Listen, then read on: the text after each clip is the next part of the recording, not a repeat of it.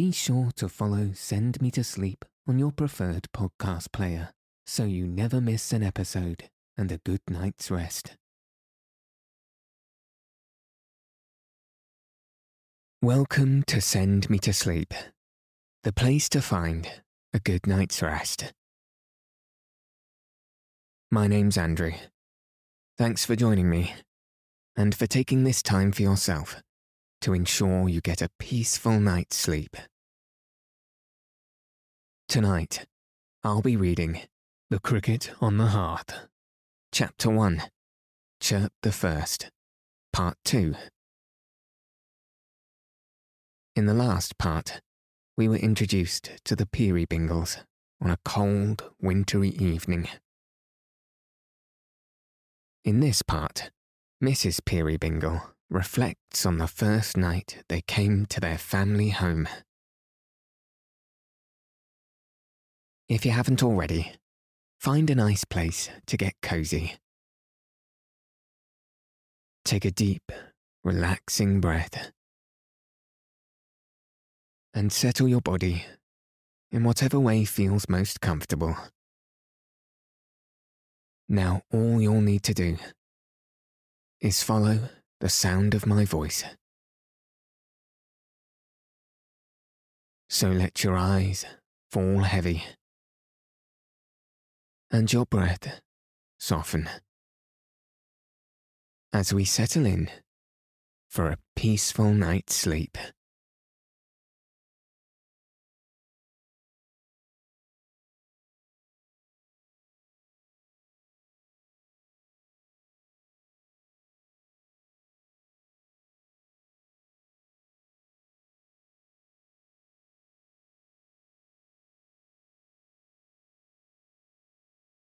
To have seen little Mrs. Peerybingle come back with her husband, tugging at the clothes basket and making the most strenuous exertions to do nothing at all, for he carried it, would have amused you almost as much as it amused him. It may have entertained the cricket too, for anything I know, but certainly it now began to chirp again, vehemently. "Heyday," said John, in his slow way. "It's merrier than ever tonight, I think. And it's sure to bring us good fortune, John. It always has done so. To have a cricket on the hearth is the luckiest thing in all the world." John looked at her as if he had very nearly got the thought into his head that she was his cricket in chief, and he quite agreed with her.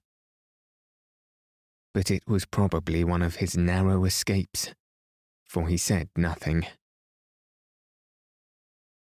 "The first time I heard its cheerful little note, John, was on that night when you brought me home. When you brought me to my new home here, its little mistress. Nearly a year ago. You recollect, John?" Oh yes, John remembered. I should think so. Its chirp was such a welcome to me. It seemed so full of promise and encouragement. It seemed to say, you would be kind and gentle to me, and would not expect, I had a fear of that then, John, to find an old head on the shoulders of your foolish little wife. John thoughtfully patted one of the shoulders, and then the head, as though he would have said, no, no, he had had no such expectation. He had been quite content to take them as they were. And really, he had reason.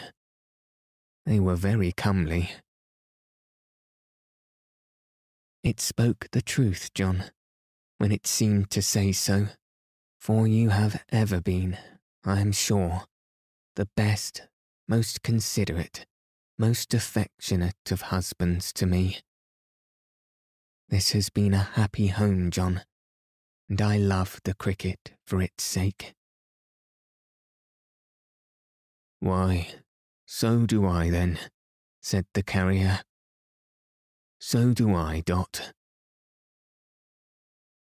I love it for the many times I have heard it, and the many thoughts its harmless music has given me. Sometimes, in the twilight, when I have felt a little solitary and downhearted, before baby was here to keep me company and make the house happy, when I had thought how lonely you would be if I should die, how lonely I should be if I could know that you had lost me, dear, its chirp, chirp, chirp upon the hearth has seemed to tell me of another little voice, so sweet, so very dear to me, before whose coming sound my trouble vanished like a dream. And when I used to fear, I did fear once, John. I was very young, you know, that ours might prove to be an ill-assorted marriage, I being such a child, and you more like a guardian than my husband, and that you might not, however hard you tried, be able to learn to love me as you hoped and prayed you might. Its chirp, chirp, chirp had cheered me up again, and filled me with new trust and confidence.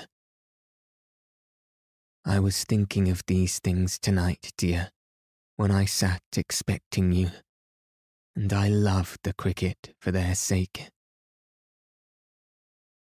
"And so do I," repeated John. "But, Dot, I hope and pray that I might learn to love you. How you talk! I had learnt that, long before I brought you here, to be the cricket's little mistress, Dot." She laid her hand, an instant, on his arm, and looked up at him with an agitated face, as if she would have told him something. Next moment, she was down upon her knees before the basket, speaking in a sprightly voice and busy with the parcels.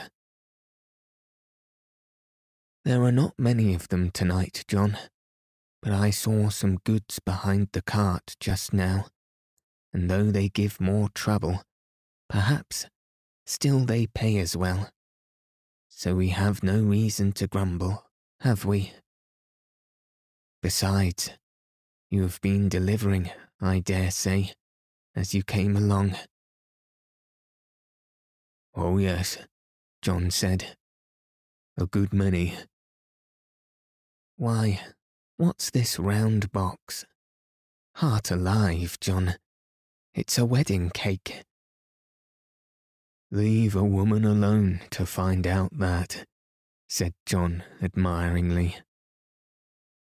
"Now a man would never have thought it, whereas it's my belief that if you was to pack a wedding cake up in a tea chest, or a turned-up bedstead, or a pickled salmon keg, or any unlikely thing, a woman would be sure to find it out directly. Yes, I called for it at the pastry cook's." "And it weighs I don't know what." "Whole 100 weights," cried Dot, making a great demonstration of trying to lift it. "Whose is it, John? Where is it going?"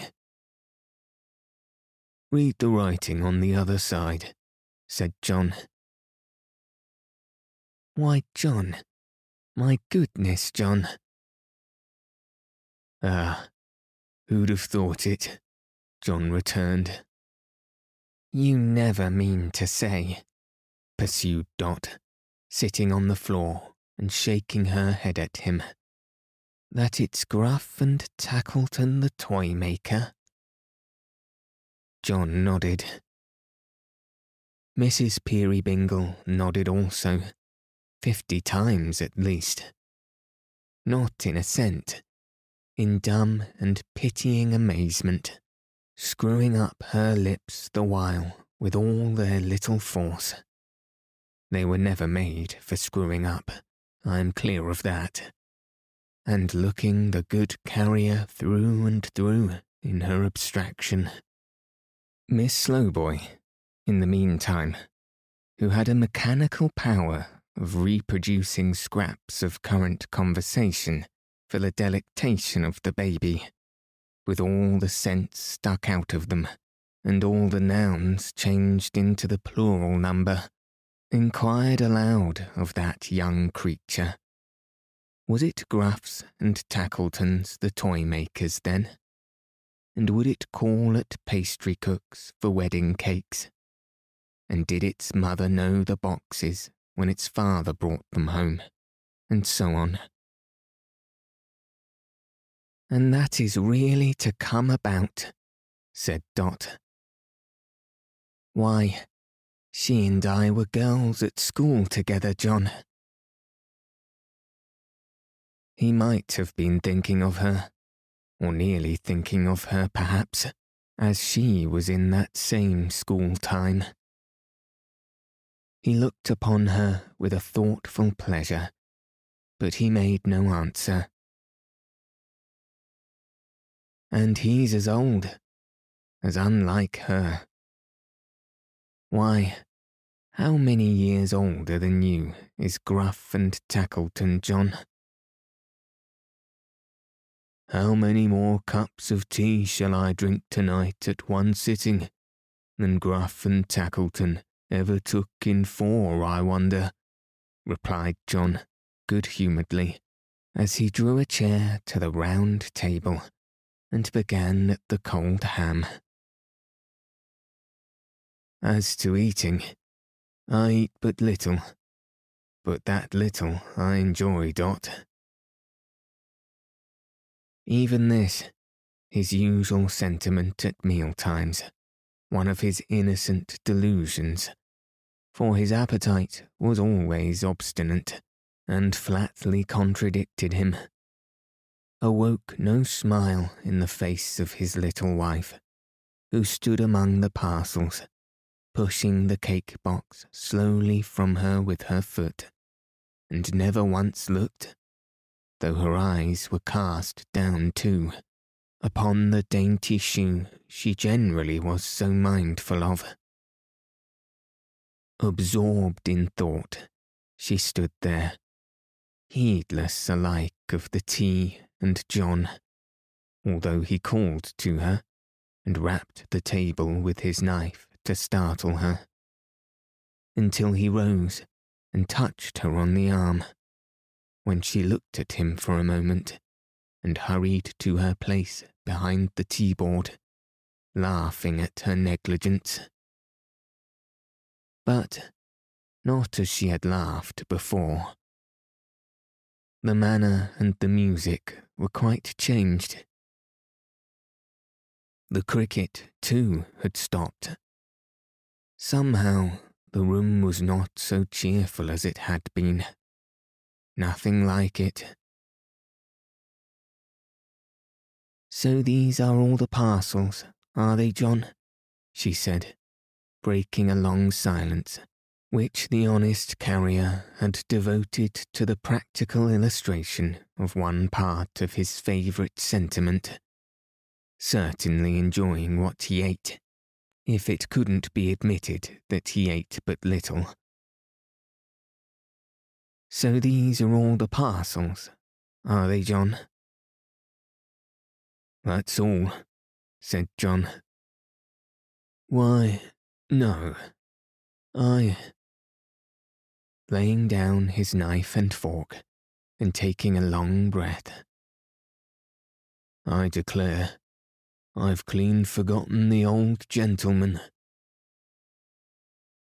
The old gentleman? In the cart, said John. He was asleep among the straw the last time I saw him. I've very nearly remembered him twice since I came in, but he went out of my head again, Allow, yea hip there. Rouse up, that's my hearty. John said these latter words outside the door, whither he had hurried with the candle in his hand. Miss Slowboy, conscious of some mysterious reference to the old gentleman, and connecting in her mystified imagination certain associations of a religious nature with the phrase, was so disturbed that hastily rising from the low chair by the fire to seek protection near the skirts of her mistress, and coming into contact as she crossed the doorway with an ancient stranger, she instinctively made a charge or a butt at him, with the only offensive instrument within her reach. This instrument happening to be the baby, great commotion and alarm ensued, which the sagacity of Boxer rather tended to increase, for that good dog, more thoughtful than its master, had, it seemed, been watching the old gentleman in his sleep, lest he should walk off with a few young poplar trees that were tied up behind the cart, and he still attended on him very closely, worrying his gaiters, in fact, and making dead set at the buttons. "You're such an undeniably good sleeper, sir," said John, when the tranquillity was restored. In the meantime, the old gentleman had stood, bareheaded and motionless, in the centre of the room. "That I have half a mind to ask you where the other 6 are. Only that would be a joke, and I know I should spoil it. Very near, though," murmured the carrier, with a chuckle. "Very near." The stranger, who had long white hair, good features, singularly bold and well-defined for an old man, and dark, bright, penetrating eyes, looked round with a smile, and saluted the carrier's wife by gravely inclining his head. His garb was very quaint and odd, a long, long way behind the time. Its hue was brown all over. In his hand he held a great brown club or walking stick, and striking this upon the floor, it fell asunder and came to a chair, on which he sat down, quite composedly. "There," said the carrier, turning to his wife. "That's the way I found him, sitting by the roadside, upright as a milestone, and almost as deaf." "Sitting in the open air, John?" "In the open air," replied the carrier, "just at dusk. Carriage paid," he said, and gave me 18p. Then he got in, and there he is." "He's going, John, I think." "Not at all. He was only going to speak." "If you please. I was to be left till called for," said the stranger, mildly. "Don't mind me." With that, he took a pair of spectacles from his large inner pocket, and a book from another, and leisurely began to read, making no more of Boxer than if he had been a house lamb. The carrier and his wife exchanged a look of perplexity. The stranger raised his head, and glancing from the latter to the former, said, "Your daughter, my good friend?" "Wife," returned John. "Niece?"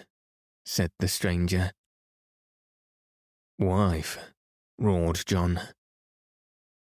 Indeed, observed the stranger. Surely very young. He quietly turned over and resumed his reading. But before he could have read 2 lines, he again interrupted himself to say, "Baby yours?" John gave a gigantic nod, equivalent to an answer in the affirmative, delivered through a speaking trumpet. "Girl?" "Boy," roared John. "Also very young, eh?" Mrs. Peerybingle instantly struck in. 2 months and 3 days. Vaccinated just 6 weeks ago. Took very finely. Considered by the doctor a remarkably beautiful child, equal to the general run of children at 5 months old. Takes notice in a way quite wonderful. May seem impossible to you, but feels his legs already. Here the breathless little mother, who had been shrieking these short sentences into the old man's ear until her pretty face was crimson, held up the baby before him as a stubborn and triumphant fact, while Tilly Slowboy, with a melodious cry of "Ketcher, Ketcher," which sounded like some unknown words, adapted to a popular sneeze, performed some cow-like gambols round that all-unconscious innocent. "Hark, he's called for, sure enough," said John. "There's somebody at the door. Open it, Tilly." Before she could reach it, however, it was opened from without, being a primitive sort of door, with a latch that anyone could lift if he chose. And a good many people did choose, for all kinds of neighbours liked to have a cheerful word or two with the carrier, though he was not so great a talker himself. Being opened, it gave admission to a little, meagre, thoughtful, dingy-faced man, who seemed to have made himself a great coat from the sackcloth covering of some old box, for, when he turned to shut the door and keep the weather out, he disclosed upon the back of that garment the inscription G&T in large black letters. Also the word glass in bold characters. "Good evening, John," said the little man. "Good evening, Mum. Good evening, Tilly. Good evening, Unbeknown. How's baby, Mum? Boxer's pretty well, I hope." "All thriving, Caleb," replied Dot. "I'm sure you need only look at the dear child for one to know that." "And I'm sure I need only look at you for another," said Caleb. He did not look at her, though. He had a wandering and thoughtful eye, which seemed to always be projecting itself into some other time and place, no matter what he said. A description which will equally apply to his voice. "Or at John for another," said Caleb. "Or at Tilly, as far as that goes. Or certainly at Boxer." "Busy just now, Caleb?" asked the carrier. "Why, pretty well, John," he returned, with the distraught air of a man who was casting about for the philosopher's stone at least.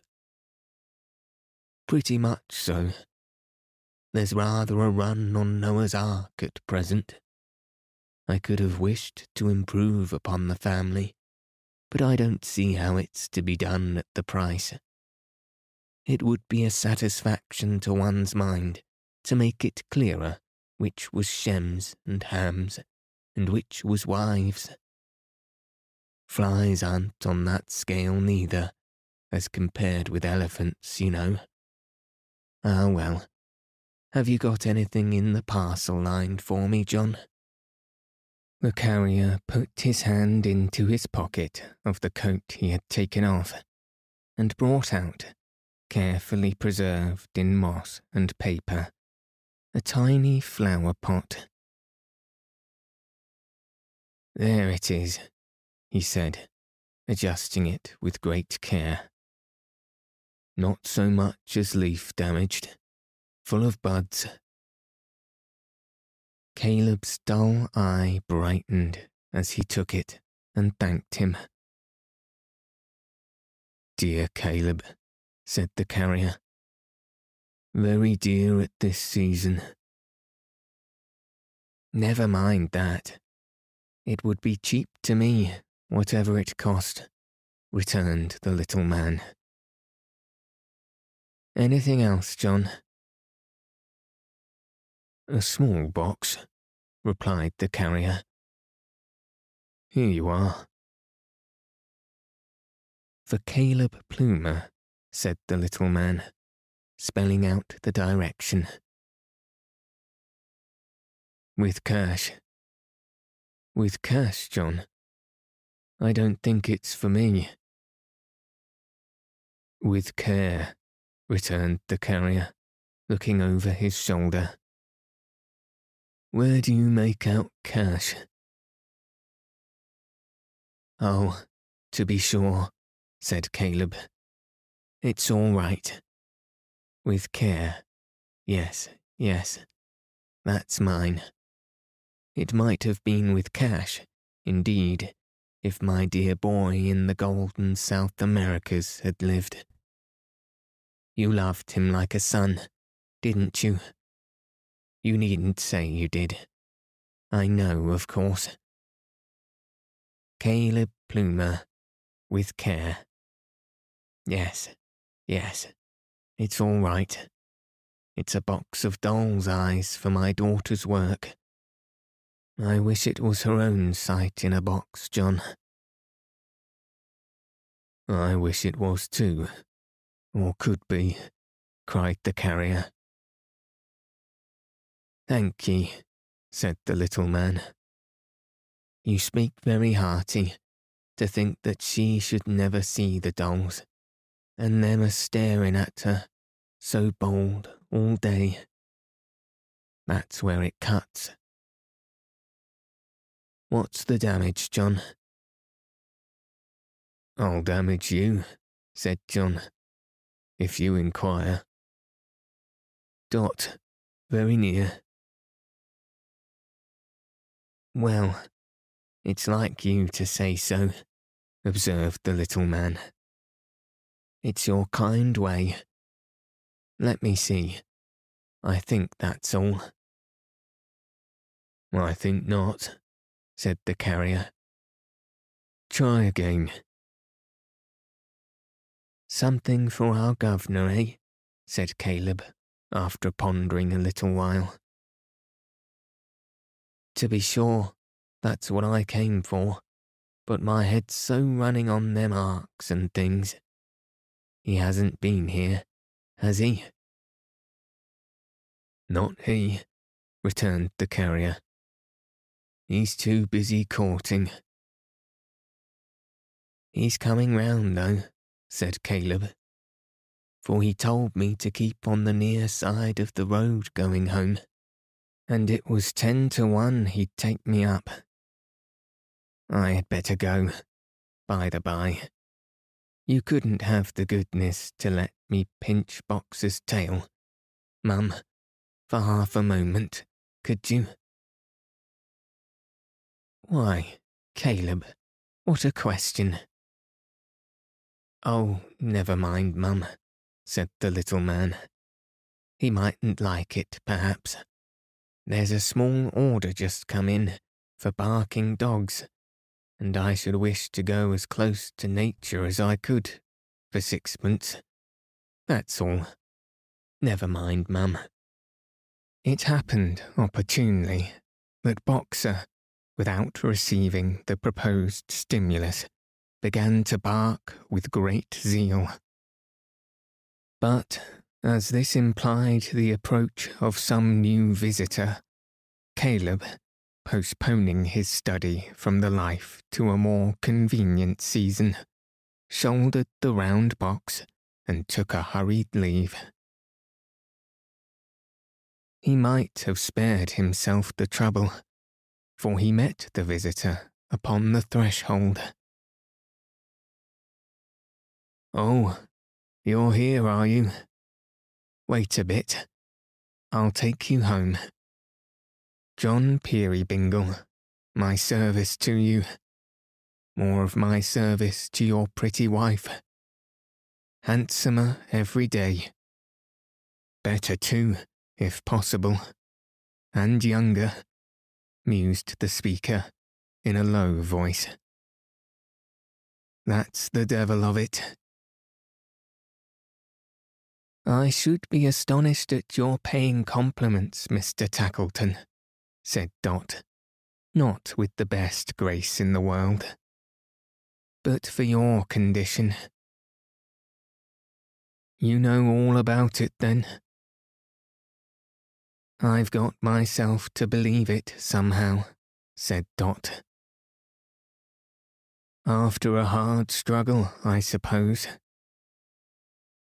"Very."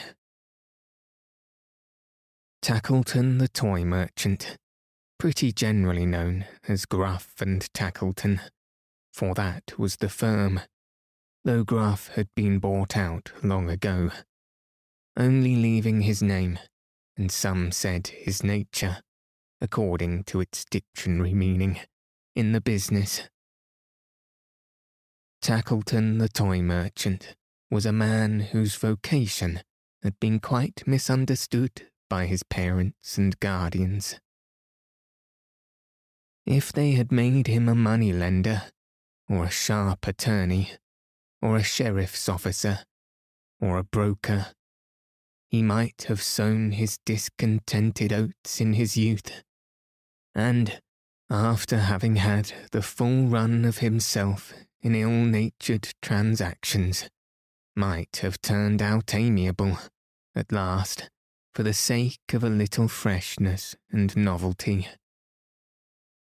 But cramped and chafing in the peaceable pursuit of toy-making, he was a domestic ogre who'd been living on children all his life, and was their implacable enemy.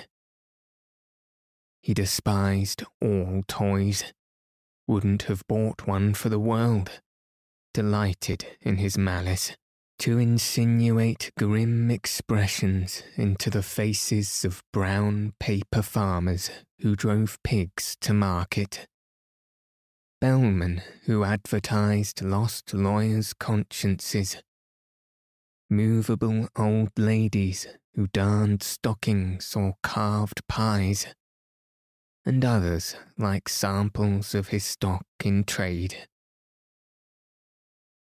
In appalling masks, hideous, hairy, red-eyed Jacks-in-boxes, vampire kites, demoniacal tumblers who wouldn't lie down and were perpetually flying forward to stare infants out of countenance, his soul perfectly revelled.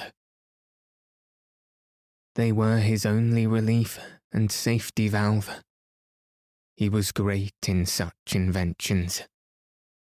Anything suggestive of a pony nightmare was delicious to him.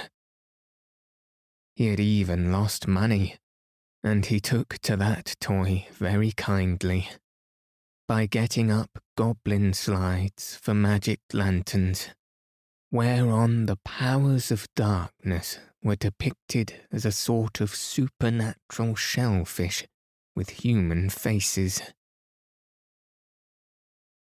In intensifying the portraiture of giants, he had sunk quite a little capital, and though no painter himself, he could indicate, for the instruction of his artists, with a piece of chalk, a certain furtive leer for the countenance of those monsters, which was safe to destroy the peace of mind of any young gentleman between the ages of 6 and 11, for the whole Christmas or midsummer vacation.